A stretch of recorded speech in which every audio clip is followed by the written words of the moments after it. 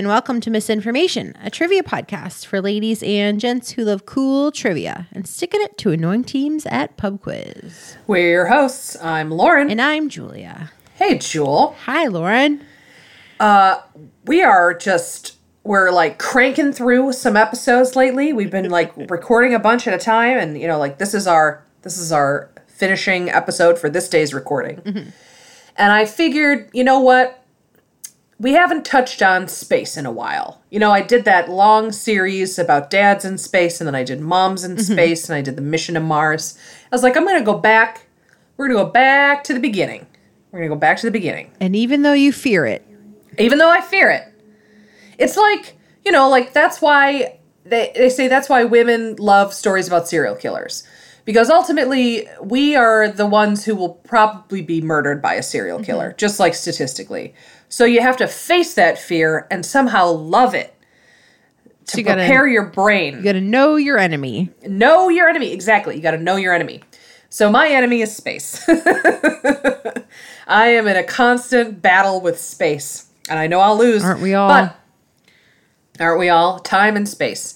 So today I've decided to go back to the beginning, go get like some elementary level info. And today we're going to talk about the solar system.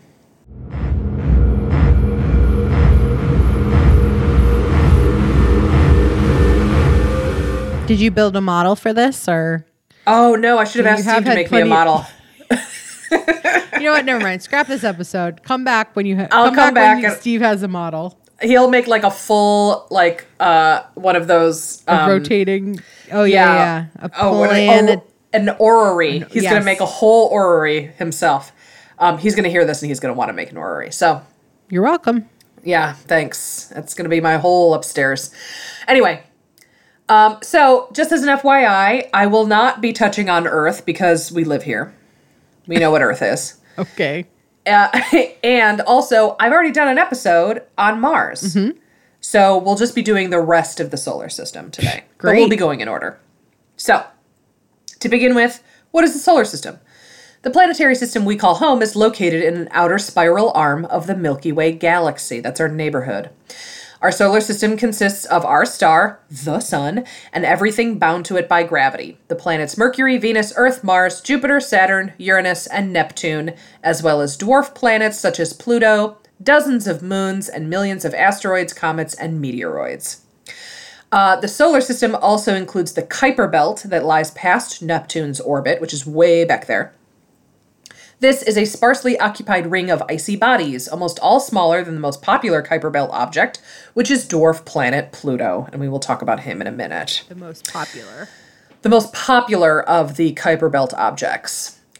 So beyond the fringes of the Kuiper Belt is the Oort cloud. The Oort cloud, O-O-R-T, cloud. This giant spherical shell surrounds our solar system like a big old bubble.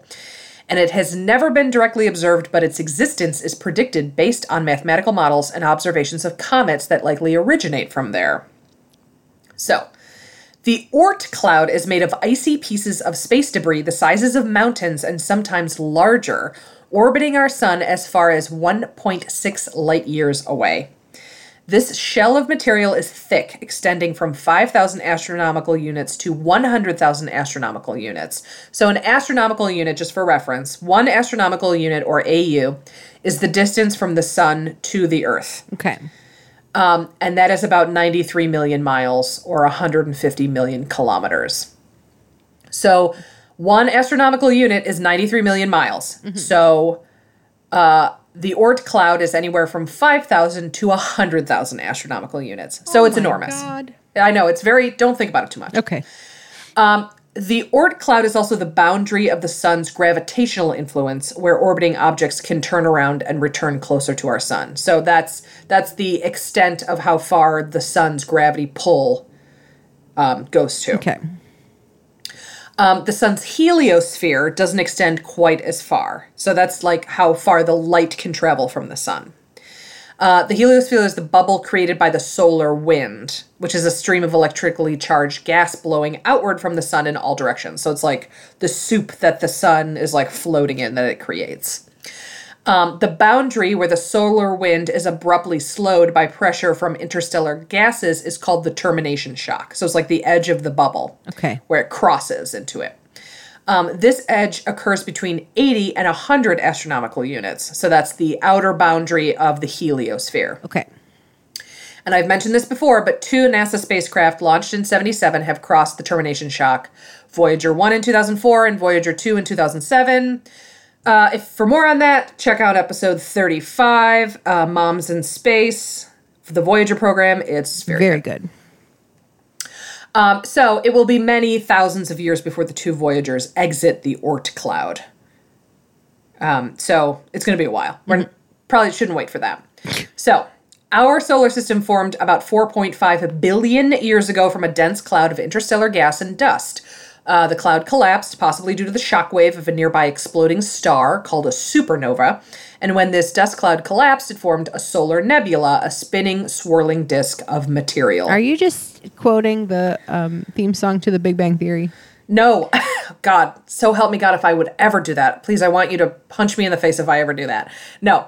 Actually, all of this material I received from the NASA website. Thank you, NASA, for all of your information about this type of thing. But you're right. It does sound a lot like it. Maybe the songwriters, maybe Bare Naked Ladies, stole it from the NASA website. Calling you out, Bare Naked Ladies. So, the order and arrangement of the planets and other bodies in our solar system is due to the way the solar system is formed. Nearest the sun, only rocky material could withstand the heat when the solar system was young. Okay. So for this reason, the first 4 planets, Mercury, Venus, Earth, and Mars, are terrestrial planets. So they're small with solid rocky surfaces. Okay. Meanwhile, materials we are used to seeing as ice, liquid, or gas settled in the outer regions of the young solar system. And then gravity pulled these materials together, and this is where we find gas giants Jupiter and Saturn, and ice giants Uranus and Neptune. Also, there are more than 150 known moons in our solar system and several more awaiting confirmation of discovery. Of the 8 planets, Mercury and Venus are the only ones with no moons. The giant planets, as you can imagine, grab the most moons. Jupiter and Saturn have long led our solar system's moon counts. In some ways, the swarms of moons around these worlds resemble mini versions of our solar system. And even tiny asteroids have moons. In 2017, scientists found asteroid 3122 Florence has 2 tiny moons, which is kind of adorable. So we'll start with Mercury. Here we go. Mercury, boom. Mercury was first discovered in 1631. Thomas Harriot and Galileo Galilei observed Mercury with the newly invented telescope. Heard of it? Heard of it? It is the smallest planet in our solar system and nearest to the sun, with a radius of 1,516 miles, or 2,440 kilometers. Mercury is a little more than 1/3 the width of Earth. So, this is the kind of measuring system we're going to go with. If Earth were the size of a nickel, Mercury would be about as big as a blueberry. If Earth were a nickel, Mercury would be a blueberry. Yep. All right. So not too much smaller. So, from the surface of Mercury, the sun would appear more than 3 times as large as it does when viewed from Earth, and the sunlight would be, as you can imagine, much as 7 times brighter. Despite its proximity to the sun, Mercury is not the hottest planet in our solar system. The title belongs to nearby Venus, thanks to its dense atmosphere, which we will talk about in a moment. But Mercury is the fastest planet, zipping around the sun every 88 Earth days. And Mercury is, of course, appropriately named for the swiftest of the ancient Roman gods of Mercury. Oh my God, I never tied that Thought together. about that. I know, neither did I until I did this, and I was like, oh my God, they're so smart. Mercury's highly eccentric, egg-shaped orbit takes the planet as close as 29 million miles, or 47 million kilometers, and as far as 43 million miles, or 70 million kilometers from the sun. So it's egg-shaped, so it's kind of like far, and then it kind of like bows out. It speeds around the sun every 88 days, as mentioned before, traveling through space at nearly 29 miles or 47 kilometers per second faster than any other planet. Wow. Which is pretty fast for a planet. Mercury, however, as fast as it is going around the rotation, it spins slowly on its axis, and it completes one rotation every 59 Earth days. Oh. So its day is almost as long as its year, if you think about it. However, but when Mercury is moving fastest in its elliptical orbit around the sun and is closest to the sun, each rotation is not accompanied by a sunrise and a sunset like it is on other planets. Mm-hmm. The morning sun appears to rise briefly, set, and then rise again from some parts of the planet's surface. Yeah, it's creepy. The same thing happens in reverse at sunset for other parts of the surface. So it'll set and then rise again and then set. Oof. So one Mercury solar day, or one full day-to-night cycle, equals 176 Earth days, which is just over 2 years on Mercury. Okay. Mercury is also the second densest planet after Earth. It has a large metallic core with a radius of about 1,289 miles, or 2,074 kilometers, about 85% of the planet's radius. There is evidence that it is partly molten, and Mercury's outer shell, comparable to Earth's outer shell, called the mantle in the crust, as you know, is only about 400 kilometers or 250 miles thick. How do they know that? I don't know. They do like tests and they shoot radar at it and they like do flybys and things. We'll talk about it. There's been some spacecraft that have come close to it. During the day, temperatures on the surface of Mercury are extreme. They're both hot and cold. When the sun is up, temperatures on Mercury's surface can reach 800 degrees Fahrenheit or 430 degrees Celsius. And because the planet has no atmosphere to retain that heat, nighttime temperatures on the surface can drop to minus 290 degrees Fahrenheit or minus 180 degrees Celsius. Very cold, very hot. Pretty cold. Pretty cold. The first spacecraft to visit Mercury was Mariner 10, which imaged about 45% of the surface. And in 2008, the Messenger spacecraft flew by Mercury 3 times and orbited the planet beginning in 2011 for 4 years before it committed suicide and crashed on its surface in 2015. That was on purpose. They did that on purpose. Wink. Wink. The European Space Agency launched their first mission to explore Mercury, which is called Bepi Colombo, in 2018. Of course, the European Space Agency's spacecraft is called Bepi Colombo, and I'm sure he's got just the most adorable cartoon counterpart. All right. Venus. Second planet from the sun, our closest planetary neighbor. And with a radius of 3,760 miles or 6,052 kilometers, Venus is roughly the same size as Earth, just slightly smaller. So if Earth were a nickel, Venus would be a slightly smaller nickel, I guess. Venus would be a nickel that had gone on one spin of the grinder. Yeah, exactly. That's just think about that. Venus spins slowly in the opposite direction most planets do. And Venus is one of just 2 planets that rotate from east to west. So while everyone is like going this way, she's going the other way because she's different. So Venus's thick atmosphere traps heat in a runaway greenhouse effect, making it the hottest planet in our solar system, with surface temperatures hot enough to melt lead. So glimpses below the clouds reveal volcanoes and deformed mountains. Venus is named for the ancient Roman goddess of love and beauty, who is known as Aphrodite to the ancient Greeks, as we know. From an average distance of 67 million miles, or 108 million kilometers, Venus is 0.7 astronomical units away from the sun. It takes sunlight 6 minutes to travel from the sun to Venus, and it completes one rotation in 243 Earth days, which is the longest day of any planet in our solar system, even longer than a whole year on Venus. So Venus spins around, the year lasts longer. No, the day lasts longer than the year. Wow. Which is crazy. However, the sun does not rise and set on each day on Venus like it does on most other planets. On Venus, one day-night cycle takes 117 Earth days because Venus rotates in the direction opposite of its orbital revolution around the sun. Okay. Venus, is many ways similar to Earth in its structure. It has an iron core that is approximately 2,000 miles in radius. Above that is a mantle made of hot rock, slowly churning due to the planet's interior heat. The surface is a thin crust of rock that bulges and moves as Venus's mantle shifts and creates volcanoes. So it's kind of like, it's like liquidy on the top. From space, Venus is bright white because it's covered with clouds that reflect and scatter sunlight. And at the surface, the rocks are different shades of gray, like rocks on Earth. But the thick atmosphere filters the sunlight so that everything would look orange if you were standing on Venus, which is creepy. Venus has mountains, valleys, and tens of thousands of volcanoes. The highest mountain on Venus, which is called Maxwell Montes, is 20,000 feet high, or 8.8 kilometers, similar to the highest mountain on Earth, Mount Everest. The landscape is dusty, and surface temperatures reach a scalding 880 degrees Fahrenheit, or 471 degrees Celsius. Maxwell Montes sounds like the bad guy in a 1980s teen film. You know what? I was just about to say he sounds like the Snidely Whiplash of a 1930s like movie. So it's basically the same thing. Like Maxwell Montes. He's rubbing his mustache. Oh, okay. Yeah. Now I'm You picturing can't him at see like it. a prep school. Ooh, that's good too. That's Maxwell Montes. So the 80s movie is the remake, the reboot of the 1930s movie, and they kept all the names. I like that a lot. His dad invented Swatch watches. Exactly. Okay.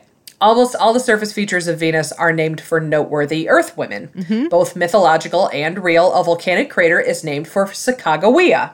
Clap, clap. I'm doing clap, the clap. snapping. Who does the snapping things? Yes. Yes, loving it. Love. Check out episode 145 for more on her. It's very good. A deep canyon is named for Diana, Roman goddess of the hunt, as well. Venus's atmosphere consists mainly of carbon dioxide with clouds of sulfuric acid droplets. So not comfortable.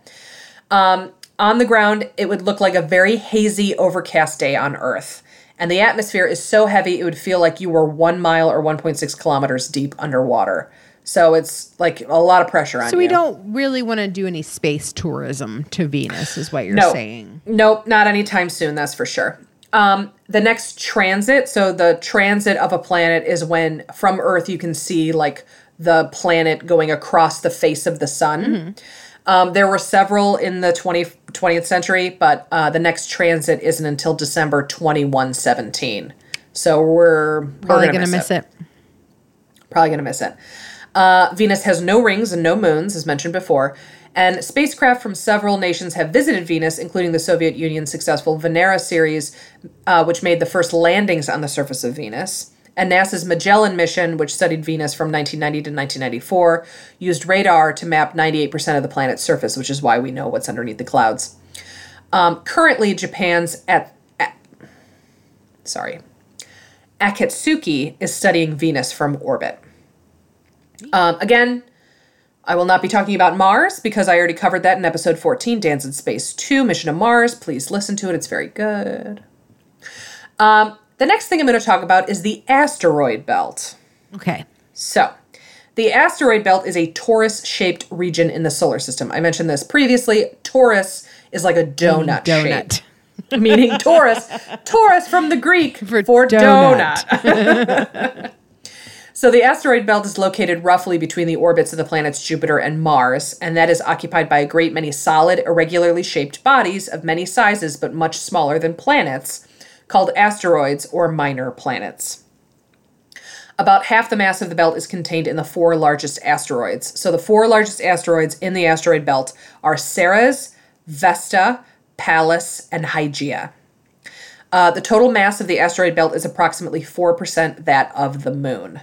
Ooh. And Ceres, the only object in the asteroid belt large enough to be a dwarf planet, is about 950 kilometers in diameter, whereas Vesta, Pallas, and Hygeia have mean diameters of less than 600 kilometers. So they're much smaller than Ceres, and I'll talk a little bit more about him in a minute. The remaining bodies in the asteroid belt range down to the size of a dust particle, and the asteroid material is so thinly distributed that numerous unmanned spacecraft have traversed it without incident. So if you get through the asteroid belt, it's not like you see in space movies where it's like, oh God, you're in the asteroid belt, like dodge. Space is so big, you have no problem, so you don't have to dodge anything. Nonetheless, collisions between large asteroids do occur, and these can produce an asteroid family whose members have similar orbital characteristics and compositions. So they can create like tiny systems, orbiting systems, because they're so big, and when they get into each other's gravitational pull, they can create like tiny rotating systems, which is kind of cool. So, Ceres is considered a dwarf planet. It's the largest object, as I mentioned before, in the asteroid belt. It is the only dwarf planet located in the inner solar system. Okay. It was the first member of the asteroid belt to be discovered when Giuseppe Piazza spotted it in 1801. And when Dawn arrived in 2015, Dawn meaning a spacecraft, Ceres became the first dwarf planet to receive a visit from the spacecraft. Called an asteroid for many years, Ceres is so much bigger and so different from its rocky neighbors that scientists classified it as a dwarf planet in 2006. And even though Ceres comprises 25% of the asteroid belt's total mass, tiny Pluto is still 14 times more massive. Wow. Yeah. Ceres is named for the Roman goddess of corn and harvests, and the word cereal comes from the same name as we've mentioned in the past. Next, we got Jupiter, where boys go to get more stupider. And girls go to Mars to be superstars. That's true. Fifth in line from the sun, Jupiter is by far the largest planet in our solar system, more than twice as massive as all the other planets combined. So Jupiter is huge. Jupiter's familiar stripes and swirls are actually cold, windy clouds of ammonia and water floating in an atmosphere of hydrogen and helium. Jupiter's iconic Great Red Spot is a giant storm bigger than Earth that has raged for hundreds of years. Also, there are no rockets powerful enough to hurl a spacecraft into the outer solar system and beyond. So in 1962, scientists calculated how to use Jupiter's intense gravity to hurl spacecraft into the farthest regions of the solar system. And they talk about this in Voyager, where they're like, oh, we could use Jupiter to kind of like swing us out. Yeah. Or The Martian. They slingshot. Or The Martian. Exactly. The slingshot. Love that movie. Jupiter is surrounded by dozens of moons. Jupiter also has several rings, but unlike the famous rings of Saturn, Jupiter's rings are very faint and they are made of dust, not ice. 9 spacecraft have studied Jupiter up close. NASA's Juno spacecraft is currently studying the gas giant planet from orbit. And the spacecraft, which arrived at Jupiter in July 2016, is the first to study the planet's mysterious cloud-shrouded interior. Ooh. Scientists also use the Earth-orbiting Hubble Space Telescope and ground-based telescopes to regularly check in on Jupiter. Jupiter also holds a unique place in the history of space exploration. In 1610, astronomer Galileo Galilei used a new invention called the telescope. You may have heard of it. To look at Jupiter and discovered the first moons known to exist beyond Earth. Wow. The discovery ended incorrect ancient beliefs that everything, including the sun and other planets, orbited the Earth. So, with a radius of 43,440.7 miles or 69,911 kilometers, Jupiter is 11 times wider than Earth. So again, if Earth were a nickel, Jupiter would be a basketball. Wow. Yeah, that big. See, this is good. This is Yeah, good. right? I'm glad you had these comparisons. Me too. It really like puts it into perspective. So from an average distance of 484 million miles or 778 million kilometers, Jupiter is 5.2 astronomical units away from the sun. So from this distance, it takes sunlight 43 minutes to travel from the sun to Jupiter. Jupiter has the shortest day in the solar system. One day on Jupiter takes only about 10 hours. So it's a spinning. Oh, it's spinning and spinning. And Jupiter makes a complete orbit around the sun in about 12 Earth years. So one Jovian, which is Jupiter, year is 12 Earth years, or 4,333 Earth days. The composition of Jupiter, weirdly enough, is similar to that of the sun, which is mostly hydrogen and helium. Deep in the atmosphere, pressure and temperature increase, compressing the hydrogen gas into a liquid. And this gives Jupiter the largest ocean in the solar system, an ocean made of hydrogen instead of water. Scientists think that at depths perhaps halfway to the planet's center, the pressure becomes so great that electrons are squeezed off the hydrogen atoms, making the liquid electrically conducting like metal, which is crazy to think about. So this planet would be your nightmare. Oh, absolutely. Well, there's more nightmarish. Yeah, I mean, more and more nightmarish as we go along. But yeah, so far, definitely super nightmarish. Jupiter's fast rotation is thought to drive electrical currents in this region, generating the planet's powerful magnetic field. And it is still unclear if, deeper down, Jupiter has a central core of solid material, or if it might be a thick, super hot, and dense soup. It could be up to 90,032 degrees Fahrenheit or 50,000 degrees Celsius down there, made mostly of iron and silicate minerals similar to quartz. So, discovered in 1979 by NASA's Voyager 1 spacecraft, Jupiter's rings were a surprise, as they are composed of small, dark particles and are difficult to see except when backlit by the sun. Okay. Data from the Galileo spacecraft indicate that Jupiter's ring systems may be formed by dust kicked up as interplanetary meteoroids smash into the giant planet's small innermost moons. So it's like all the asteroids are hitting his moons, and that's what's kicking up all this dust and like cycling around Jupiter because it's got a big magnetic pull. So, with 4 large moons and many smaller moons, Jupiter forms a kind of miniature solar system. Jupiter has 53 confirmed moons and 26 provisional moons awaiting confirmation of discovery. Moons are named after their confirmed, by the way. Jupiter's 4 largest moons, which are Io, Europa, Ganymede, and Callisto, were first observed by the astronomer Galileo. Galileo. These four moons are known today as the Galilean satellites, and they're some of the most fascinating destination in our solar system. Io is the most volcanically active body in the solar system. Ganymede is the largest moon in the solar system, even bigger than the planet Mercury. Callisto's very few small craters indicate a small degree of current surface activity, which means it's like weirdly smooth. A liquid water ocean with the ingredients for life may lie beneath the frozen crust of Europa, making it a tempting place to explore. So lately, NASA's been like, you know where would be a good place for life, weirdly enough, is one of Jupiter's moons, Europa, which is kind of creepy. I mean, it's all creepy, don't get me wrong. This is terrifying. So, next is my favorite planet in the solar system, and that's Saturn. Saturn, 6th planet from the sun, 2nd largest in our solar system. Adorned with a dazzling system of icy rings, Saturn is unique among the planets. It is not the only planet to have rings, but none are as spectacular or as complex as Saturn's. This is NASA's voice. I was like, are you working for the Saturn Tourism Board? Yeah, no, this is I am, weirdly enough. Like fellow gas giant Jupiter, Saturn is a massive ball made mostly of hydrogen and helium, surrounded by more than 60 known moons. Saturn is home to some of the most fascinating landscapes in our solar system. The farthest planet from Earth discovered by the unaided human eye, Saturn has been known since ancient times. The planet is named for the Roman god of agriculture and wealth, who was also the father of Jupiter. So, with a radius of 36,183.7 miles or 58,232 kilometers, Saturn is 9 times wider than Earth. So again, if Earth were a nickel, Saturn would be a volleyball. Okay. So just like ever so slightly smaller than Jupiter. From an average distance of 886 million miles or 1.4 billion kilometers, Saturn is 9.5 astronomical units away from the sun. So from this distance, it takes sunlight 80 minutes to travel from the sun to Saturn. Saturn has the second shortest day in the solar system. One day on Saturn takes only 10.7 hours. And Saturn makes a complete orbit around the sun, or a year in Saturnian time, in about 29.4 Earth years. So this idea of the return of Saturn.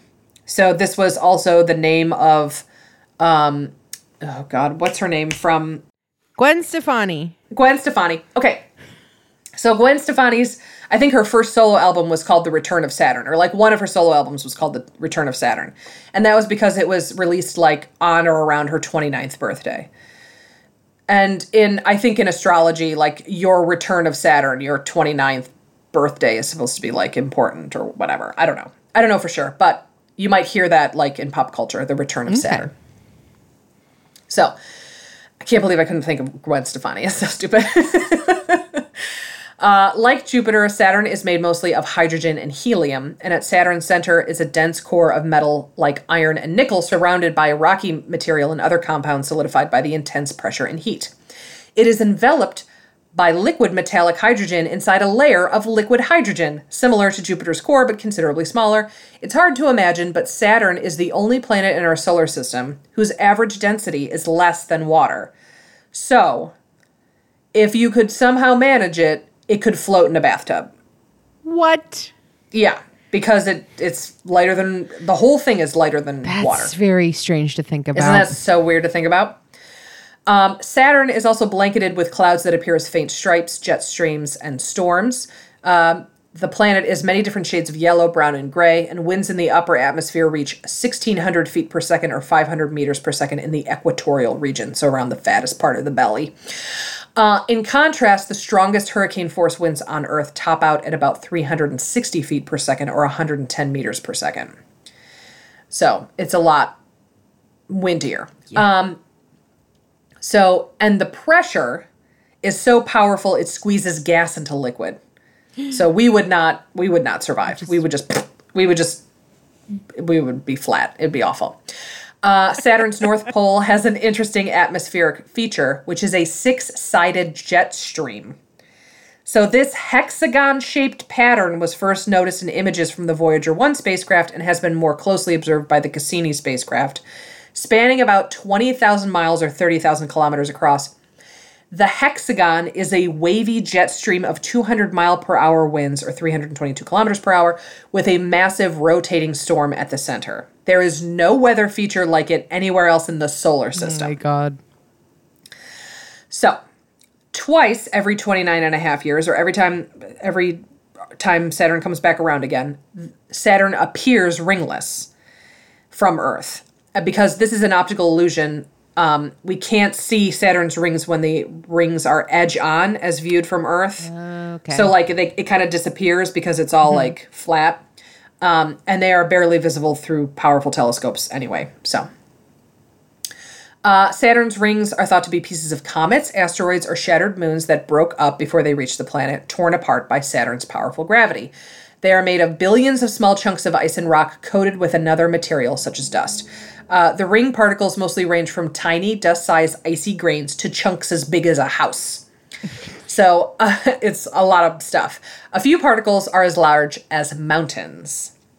And the rings would look mostly white if you looked at them from the cloud tops of Saturn. And interestingly, each ring orbits at a different speed around the planet. Oh, that's weird.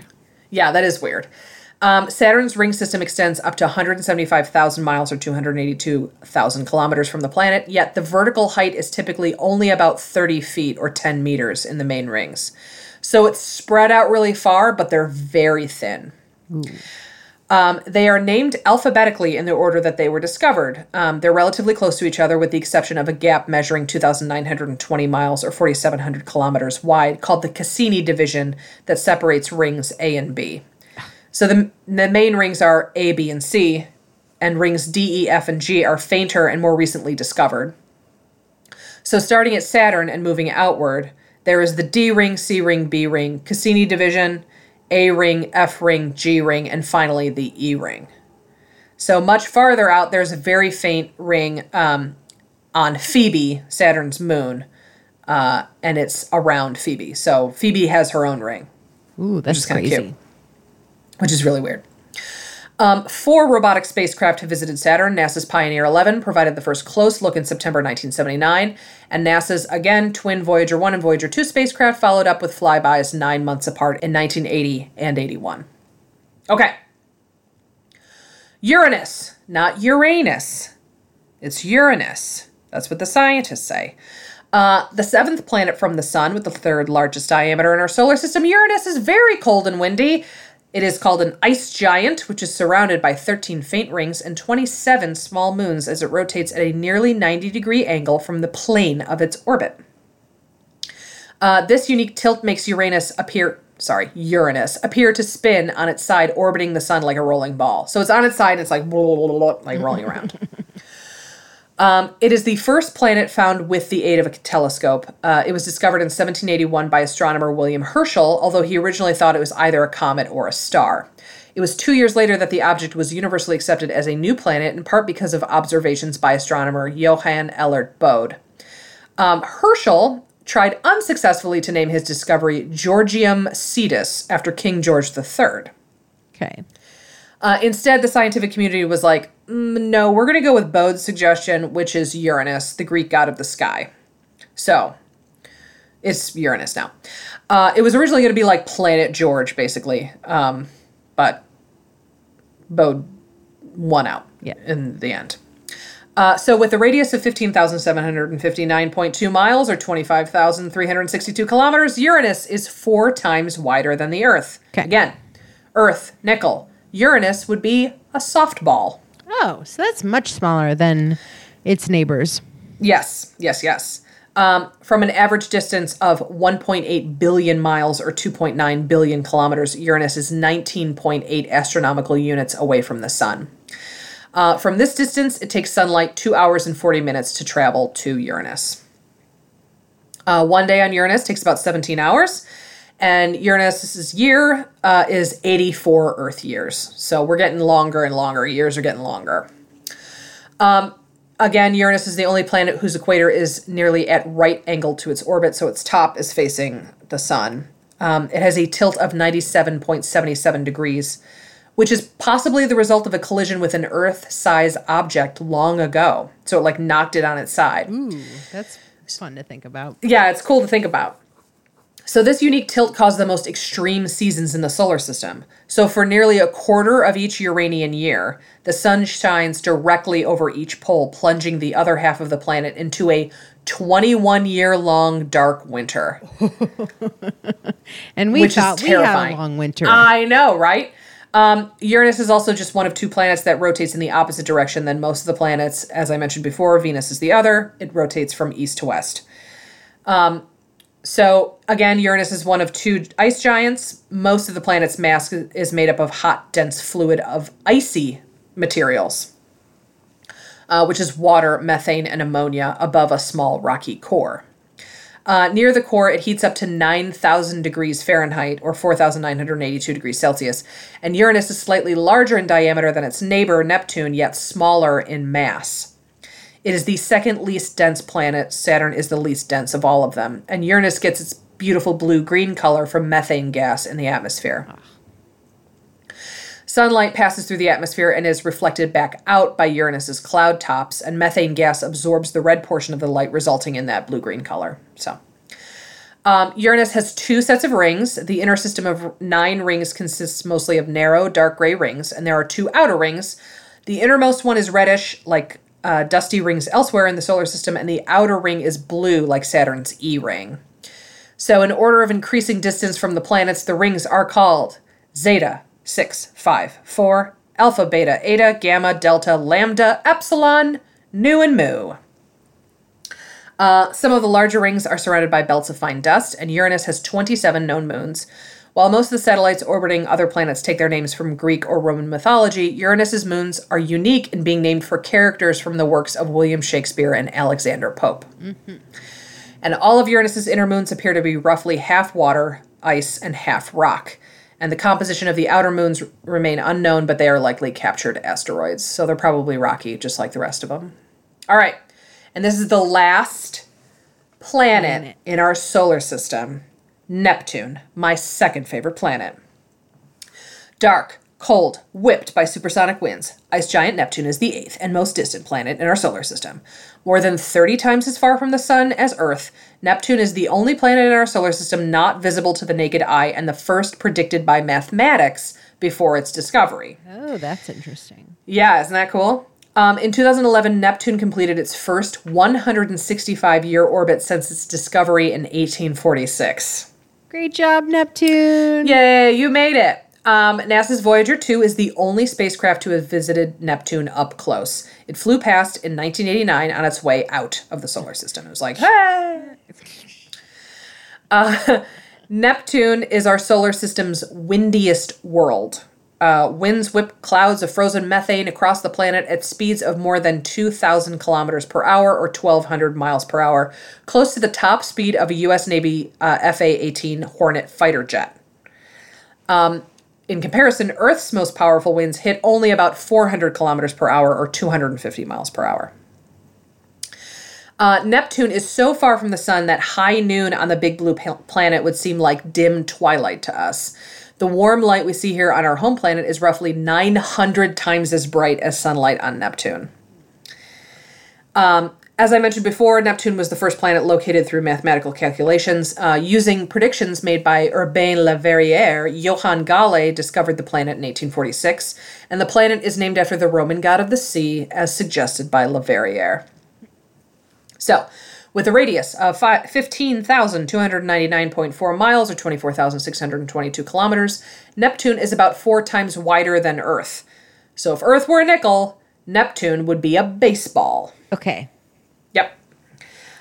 From an average distance of 2.8 billion miles, Neptune is 30 astronomical units away from the sun. So from this distance, it takes sunlight 4 hours to get to Neptune. One day on Neptune is 16 hours. Neptune makes a complete orbit around the sun in about 165 Earth years, as mentioned before. So because Neptune's axis of rotation is tilted 28 degrees with respect to the plane of its orbit around the sun, it's similar to the axial tilts of Mars and Earth. So that means that Neptune experiences seasons just like we do on Earth. Okay. However, since its year is so long, each of the 4 seasons lasts for over 40 years. Which is terrifying to think about. So their day is shorter. Yes. But their year is forever. Sometimes Neptune is even farther from the sun than Pluto. They switch out every so often. Pluto's highly eccentric oval-shaped orbit brings it inside Neptune's orbit for a 20-year period every 248 Earth years. So this switch in which Pluto is closer to the sun than Neptune happened most recently from 1979 to 1999. Pluto can never crash into Neptune, though, because for every 3 laps Neptune takes around the sun, Pluto makes 2. So this repeating pattern prevents them from ever getting close enough to each other to catch into each other's orbits. So of the giant planets, Neptune is the densest. Okay. Scientists think that there might be an ocean of super hot water under Neptune's cold clouds.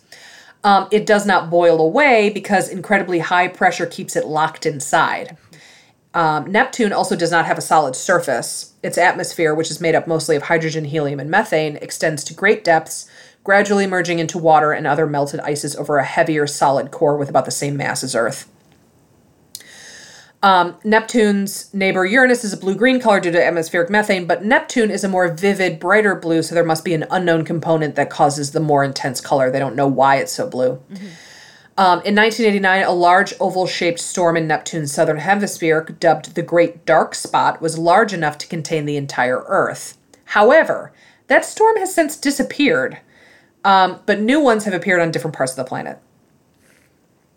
So, Neptune has at least 5 main rings and 4 prominent ring arcs that we know of so far. So starting near the planet and moving outward, the main rings are named Gale, Leverrier, Lassell, Arago, and Adams. The rings are thought to be relatively young and short-lived, and Neptune's ring system also have peculiar clumps of dust called arcs. 4 prominent arcs are named Liberté, Égalité, Fraternité, and Courage. Oh, come on. Yeah, I know. What's courage in French? I mean, maybe it's courage. It might be courage. Ooh, well, okay, courage. They are in the outermost ring, which is Adams. The arcs are strange because the laws of motion would predict that they would spread out evenly rather than stay clumped together.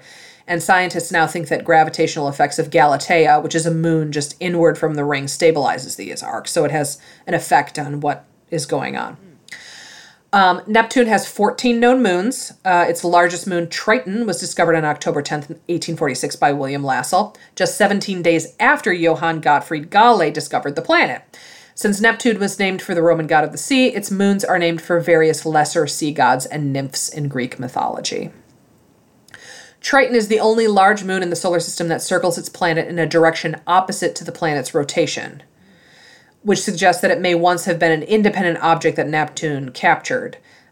Triton is extremely cold, with surface temperatures around minus 391 degrees Fahrenheit or minus 235 degrees Celsius. And yet, despite this deep freeze at Triton, Voyager 2 discovered geysers spewing icy material upward of more than 5 miles or 8 kilometers. Triton's thin atmosphere, also discovered by Voyager, has been detected from Earth several times since and is growing warmer, but scientists do not know why, which is a mystery, a space mystery. Sounds like a case for Doctor Who. Yeah, for sure, if I knew anything about that television show. All right, so I'm going to add Pluto because I know people would be very upset. Pluto was downgraded from a planet in 2006 to a planetoid. People just love Pluto. Oh, it's so cute. Pluto is a complex and mysterious world with mountains, valleys, plains, craters, and maybe glaciers. It was discovered in 1930. It was long considered our solar system's ninth planet, but after the discovery of similar intriguing worlds deeper in the distant Kuiper Belt, icy Pluto was reclassified as a dwarf planet, much to everyone's chagrin. Mm-hmm. Pluto is named after the Roman god of the underworld. Pluto is also the only world named by an 11-year-old girl. In 1930, Venetia Burney of Oxford, England, suggested to her grandfather that the new discovery be named for the Roman god of the underworld. What? What a creepy kid. Smart. Like, come on. He forwarded the name to the Lowell Observatory, and it was selected. So, with a radius of 715 miles, or 1,151 kilometers, Pluto is about 1/6 the width of Earth. So if Earth were a nickel, Pluto would be a popcorn kernel. Okay. Yeah. So an average distance of 3.7 billion miles, or 5.9 billion kilometers, Pluto is 39 astronomical units away from the sun. And it takes sunlight 5.5 hours to travel from the sun to Pluto. Pluto has 5 known moons: Charon, Nix, Hydra, Kerberos, and Styx. This moon system might have formed from a collision between Pluto and another similar-sized body early in the history of the solar system.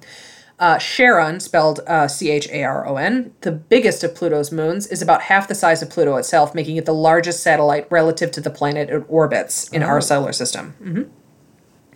It orbits Pluto at a distance of just 12,200 miles, or 19,640 kilometers. So for comparison, our moon is 20 times farther away from Earth. Pluto and Charon are often referred to as a double planet because they're so close.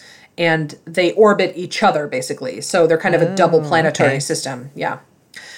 Charon's orbit around Pluto takes 153 hours, which is the same time it takes Pluto to complete one rotation. So that means that Charon neither rises nor sets, but hovers over the same spot on Pluto's surface.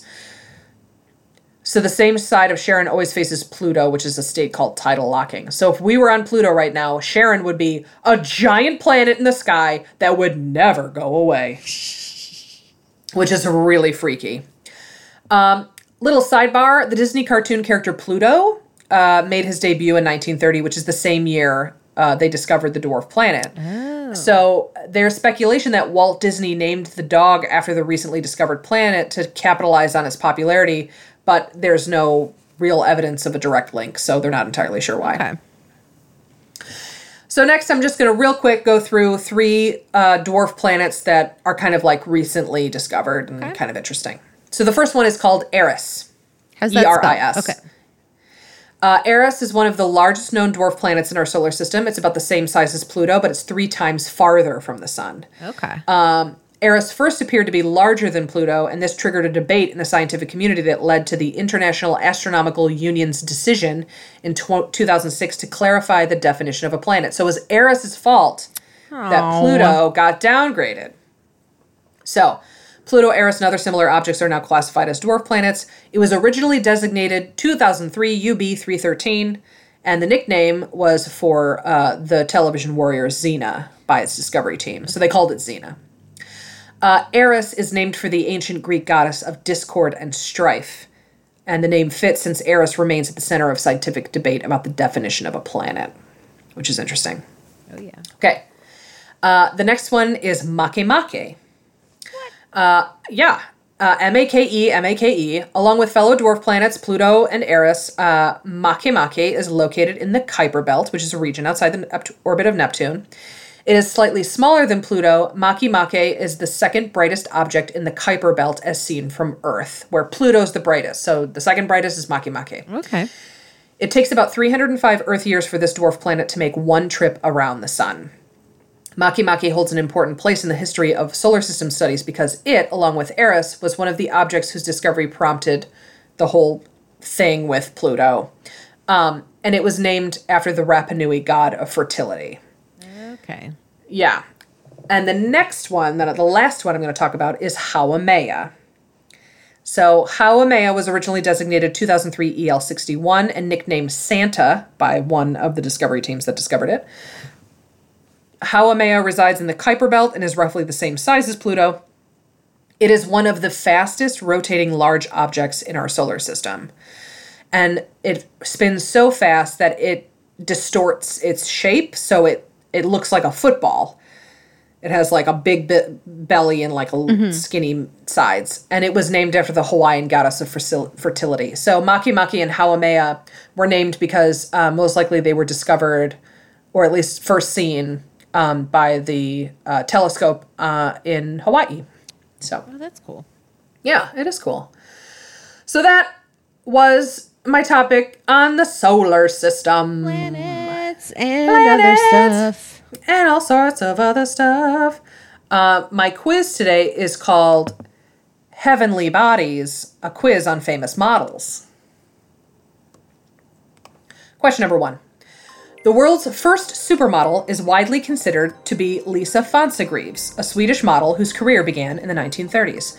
However, don't tell that to this American model, author, actress, and television personality, who has frequently cited herself as the first supermodel, most notably as a later fired judge on America's Next Top Model. Who is this loudmouth plastic surgery aficionado? Question number 2. Chrissy Teigen is the only Asian model to grace the cover of this special edition of a periodical, which has been running since 1964 and has very little to do with journalism. Question number 3.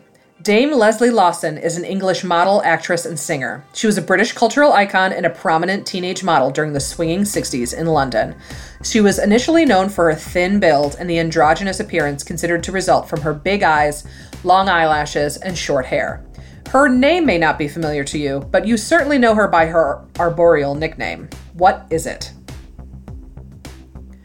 Question number 4. Gia Marie Karangi was a real up-and-coming model in the late 70s and early 80s. Alas, after she became addicted to heroin, Karangi's modeling career rapidly declined. She died of AIDS-related complications at the age of 26, becoming one of the first famous women to die of this disease. Her life was later dramatized in the HBO television film Gia in 1998, starring this beautiful and mysterious actress whose career took off after her portrayal of the model. What actress am I talking about? Question number 5. Beverly Johnson is an American model, actress, singer, and businesswoman, and has been a fashion and beauty influencer since at least the early 70s. She rose to fame when she became the first African-American model to appear on the cover of what prominent American periodical in August 1974? Question number 6. True or false? Male model Fabio is not a true male model, in that he has never posed for fashion spreads or walked in any shows. Question number 7. This cigarette company used beautiful, healthy-looking models in their advertising, most frequently seen on billboards and in magazines, touting feminism and women's lib with their slogan, "You've come a long way, baby." What is this skinny brand who pioneered this particular brand of femvertising? Question number 8. The mid-1990s was the heyday for hyper-thin models like Kate Moss to cash in on this look, characterized by pale skin, dark circles under the eyes, a very skinny body, dark red lipstick, stringy hair, and an angular bone structure. What is the name of this look, which was criticized widely as a nihilistic vision of beauty that was reflective of drug addiction? Question number 9. Supermodel Stephanie Seymour was one of the hottest supermodels of the 80s and 90s, but unfortunately her career was briefly overshadowed by her relationship with this temperamental lead singer of a violent and sweet-smelling rock band, who put her in 3 of his music videos. Who is this screechy rock frontman? And finally, question number 10. Speaking of the 90s, there were 5 supermodels during that time who were so recognizable and so in demand that they were dubbed the Big Five. Their superstardom was cemented in an era-defining 1990 magazine cover featuring all of them together, and they were featured prominently in George Michael's Freedom 90 music video. Can you name at least 3 of the 5 supermodels?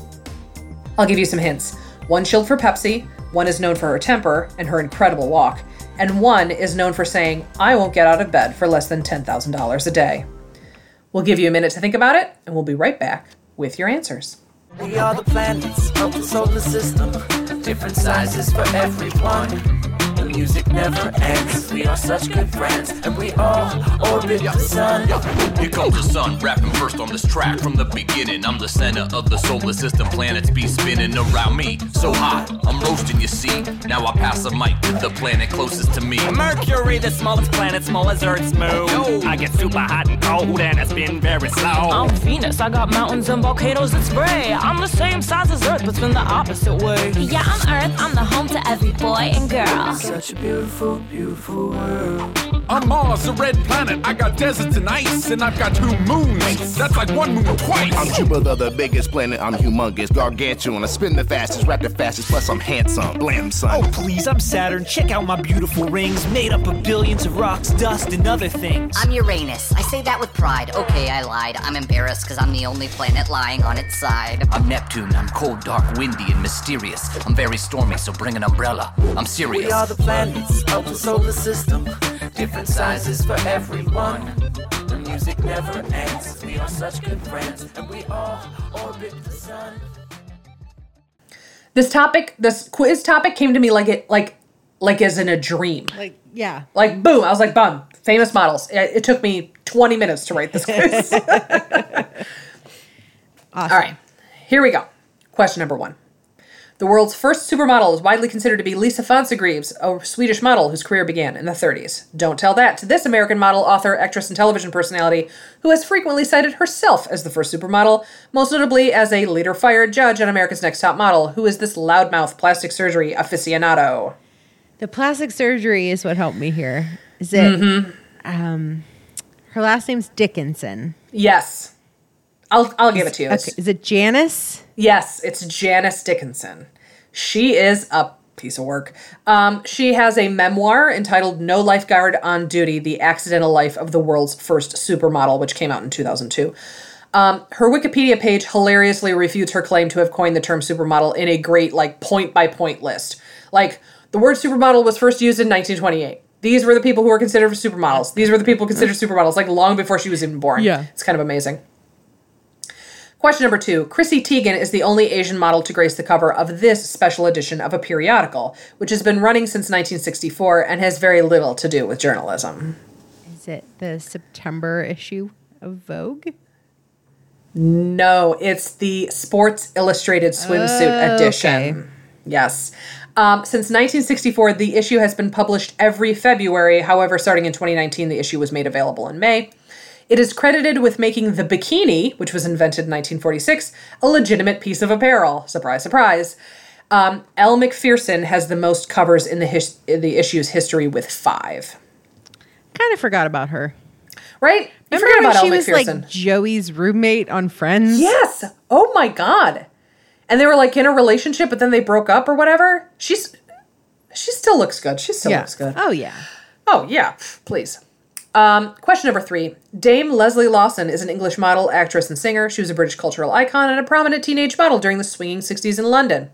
You know her for her big eyes, her skinny body. Her name may not be familiar to you, but you certainly know her by her arboreal nickname. What is it? I hope that engineer Josh listens to this episode because he puts her down as his answer anytime they ask about a model. It doesn't matter whether the question is from the 1910s or 2020s. He will always say Twiggy. Yes, Twiggy.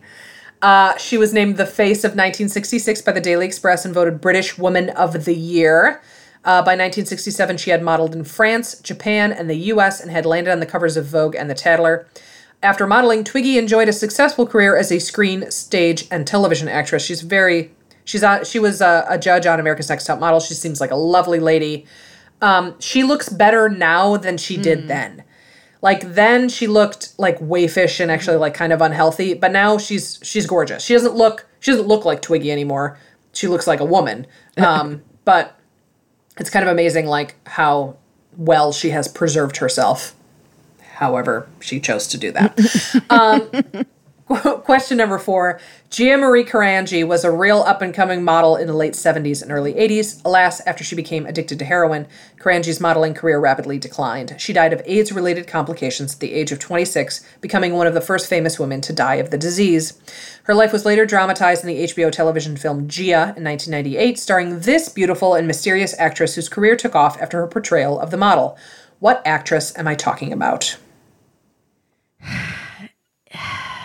I don't know why, and I'm probably thinking of a different movie that sounds like this title. But is it Angelina Jolie? It is Angelina Jolie. Yep, you're right. She won a Golden Globe Award and a Screen Actors Guild Award for her performance, among other accolades. Gia Carangi died on November 18th, 1986. Is awful. Her story is just, it's terrible. Question number 5. Beverly Johnson is an American model, actress, singer, and businesswoman and has been a fashion and beauty influencer since at least the early 70s. She rose to fame when she became the first African-American model to appear on the cover of what prominent American periodical in August 1974? I want to say it's like 17. Okay. Is that your final answer? Is it the September issue of Vogue? It is Vogue. It's actually okay, Vogue. I'll give it to you, Vogue. Beverly Johnson is a daughter of Buffalo. Grew up in Buffalo. Hey, you. She went on to appear on more than 500 magazine covers, and by 1975, every major American fashion designer had begun using African-American models. She still looks incredible. Incredible. Mm-hmm. She's stunningly beautiful, and she's had some help. But you know what? I would too. Who hasn't? Who hasn't? I mean, I haven't, but I will. You can't stop me. All right. Question number 6. True or false? Male model Fabio is not a true male model in that he has never posed for fashion spreads or walked in any shows. I mean, it's hard to believe that I Can't Believe It's Not Butter doesn't have a fashion show, but I'll say false. You are correct. He is real. We know him best for his romance novel covers, but he has also done fashion and catalog modeling for Versace, The Gap, and TV spots for Nintendo. Did you know that? I did not. No, I did not know that. He is also, as you mentioned, known for being the spokesman for I Can't Believe It's Not Butter. I Can't Believe It's Not Butter spray. Question number 7. This cigarette company used beautiful, healthy-looking models in their advertising, most frequently seen on billboards and in magazines touting feminism and women's lib with their slogan, "You've come a long way, baby." What is the skinny brand which pioneered this particular brand of femvertising? It's Virginia Slims. It is Virginia Slims. Do they still make those? I think they do. Like, there's people who, like, their preferred brand of cigarette is the Virginia Slim. The Virginia Slim. Yeah, maybe. I mean, what do I know? I've never smoked. The ads often featured anecdotes about women in the early 20th century who were punished for being caught smoking, usually by their husbands or other men, as compared to the time of the ads where more women had equal rights, usually comparing smoking to things like the right to vote, which is insane. Oh my gosh. Later campaigns have used the slogans, "It's a woman thing," and in the 1990s, and "Find Your Voice" in the 2000s. So the fact that they were really like hammering in like, "You're a liberated woman. Fill your lungs with tar and nicotine." like, I have the right to kill myself. Speaking of killing oneself, question number 8. The mid-1990s was the heyday for hyper-thin models like Kate Moss to cash in on this look, characterized by pale skin, dark circles under the eyes, skinny body, angular bone structure. What is the name of this look, which was criticized widely as a nihilistic vision of beauty that was reflective of drug addiction? That was heroin chic. It is heroin chic. So the look, characterized by emaciated features and androgyny, was a reaction against the healthy and vibrant look of early 90s supermodels. How dare we want them to look healthy? I know, God forbid. Apparently it had a lot to do with the grunge movement and like grunge music and that kind of thing. But it's just the way that trends go is just so strange to me. Okay, question number 9. Supermodel Stephanie Seymour was one of the hottest supermodels of the 80s and 90s, but unfortunately her career was briefly overshadowed by her relationship with this temperamental lead singer of a violent and sweet-smelling rock band, who put her in 3 of his music videos. Who is this screechy rock frontman? Is it Axl Rose? It is Axl Rose. And I didn't put any information about Axl Rose in my answer. All I have is just like LT rant, which just means I hate Guns N' Roses. LT takes a piece out of Guns N' Roses. I'm going to do it. I'm going to go off. LT takes a bite out of Guns N' Roses. They're a terrible band. They're the worst. There was a whole like Twitter thread. Someone was like, okay, what's the most overrated band? And Beatles was number 1. Like everyone was like the Beatles. And there were a lot of people who were really pissed off that other people had that opinion, which is like, it's an opinion. Like it doesn't ruin your experience of whatever. But a lot of people were like, Guns N' Roses. And I liked every single one of those with our account. With the misinformation account, I liked all of those. Axl Rose going after Steve Mnuchin. Now he's gonna come after us next. Okay. Question number 10. Speaking of the 90s, there were 5 supermodels during that time who were so recognizable and so in demand that they were dubbed the Big Five. Their superstardom was cemented in an era-defining 1990 magazine cover featuring all of them together, and they were featured prominently in George Michael's Freedom 90 music video, which is our friend Victoria's favorite music video. Can you name at least 3 of the 5 supermodels? I'll give you some hints. 1 shielded for Pepsi, 1 is known for her temper and her incredible walk, and 1 is known for saying, I won't get out of bed for less than $10,000 a day. All right, you got Cindy Crawford. Yep. You got Naomi Campbell. Yes. And here's where it all goes downhill from here. Because I'm like picturing people. Christy Turlington? Yes, you are correct. Did she the one that said she wouldn't get out of bed for $10,000? No, that was Linda Evangelista. Yes. So the Big Five, original Big Five, were Christy Turlington, Cindy Crawford, Linda Evangelista, Naomi Campbell, and Tatiana Petites. Oh, I would never have have gotten that one. She was later replaced by Claudia Schiffer. Claudia who you've definitely Schiffer. Heard of. Yep. Some say they were the Big Six with the addition of Kate Moss, but that's disputed because she was definitely all about that heroin chic. Yeah. So all of these women still look absolutely friggin' incredible. They have incredible doctors who love them deeply, and they've spent a lot of money on it. But yeah, all these women look incredible. Christy Turlington, stop it. She looks, she does not look a day over 40. She looks incredible. Anyway, so that was my quiz on models. Heavenly bodies. Heavenly bodies. Thanks for sticking with me, guys. I know this was kind of a long one. But you know what? They like it. Oh, they you listen like to us it on purpose. You don't just like it. accidentally listen to a whole episode of misinformation. Please, come on. I don't know how many times you and I have said those exact words to our husbands. We'll be like, shut up, you like it. You like us. Who doesn't like us? Anyway, hope you enjoyed this whole planetary Adventure. system episode. Yeah. And thank you for listening. Thanks so much for reviewing, and subscribing. If you haven't yet, why not? Do it. Pull out the phone now. You got it out. You're listening. And please, tell a friend on your next, phone call or Zoom meeting or social distancing. I don't know where we're at now. Where are we? Where are we? Yeah. We're recording these like way ahead. We're in. We're still all at home. Yeah. Hopefully by the time you listen to this, you'll go, ha ha ha, I barely remember that time.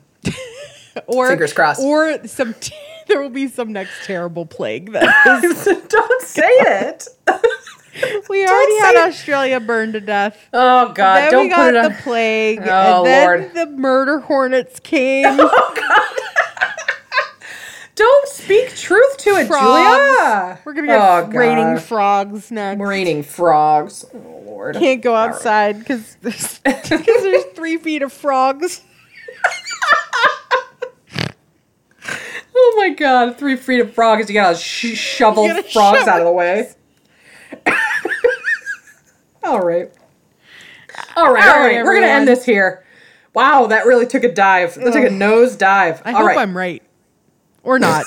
Or not. No, please. I hope you're not right. All right. Thank you for listening, guys. We'll catch you next time. Bye.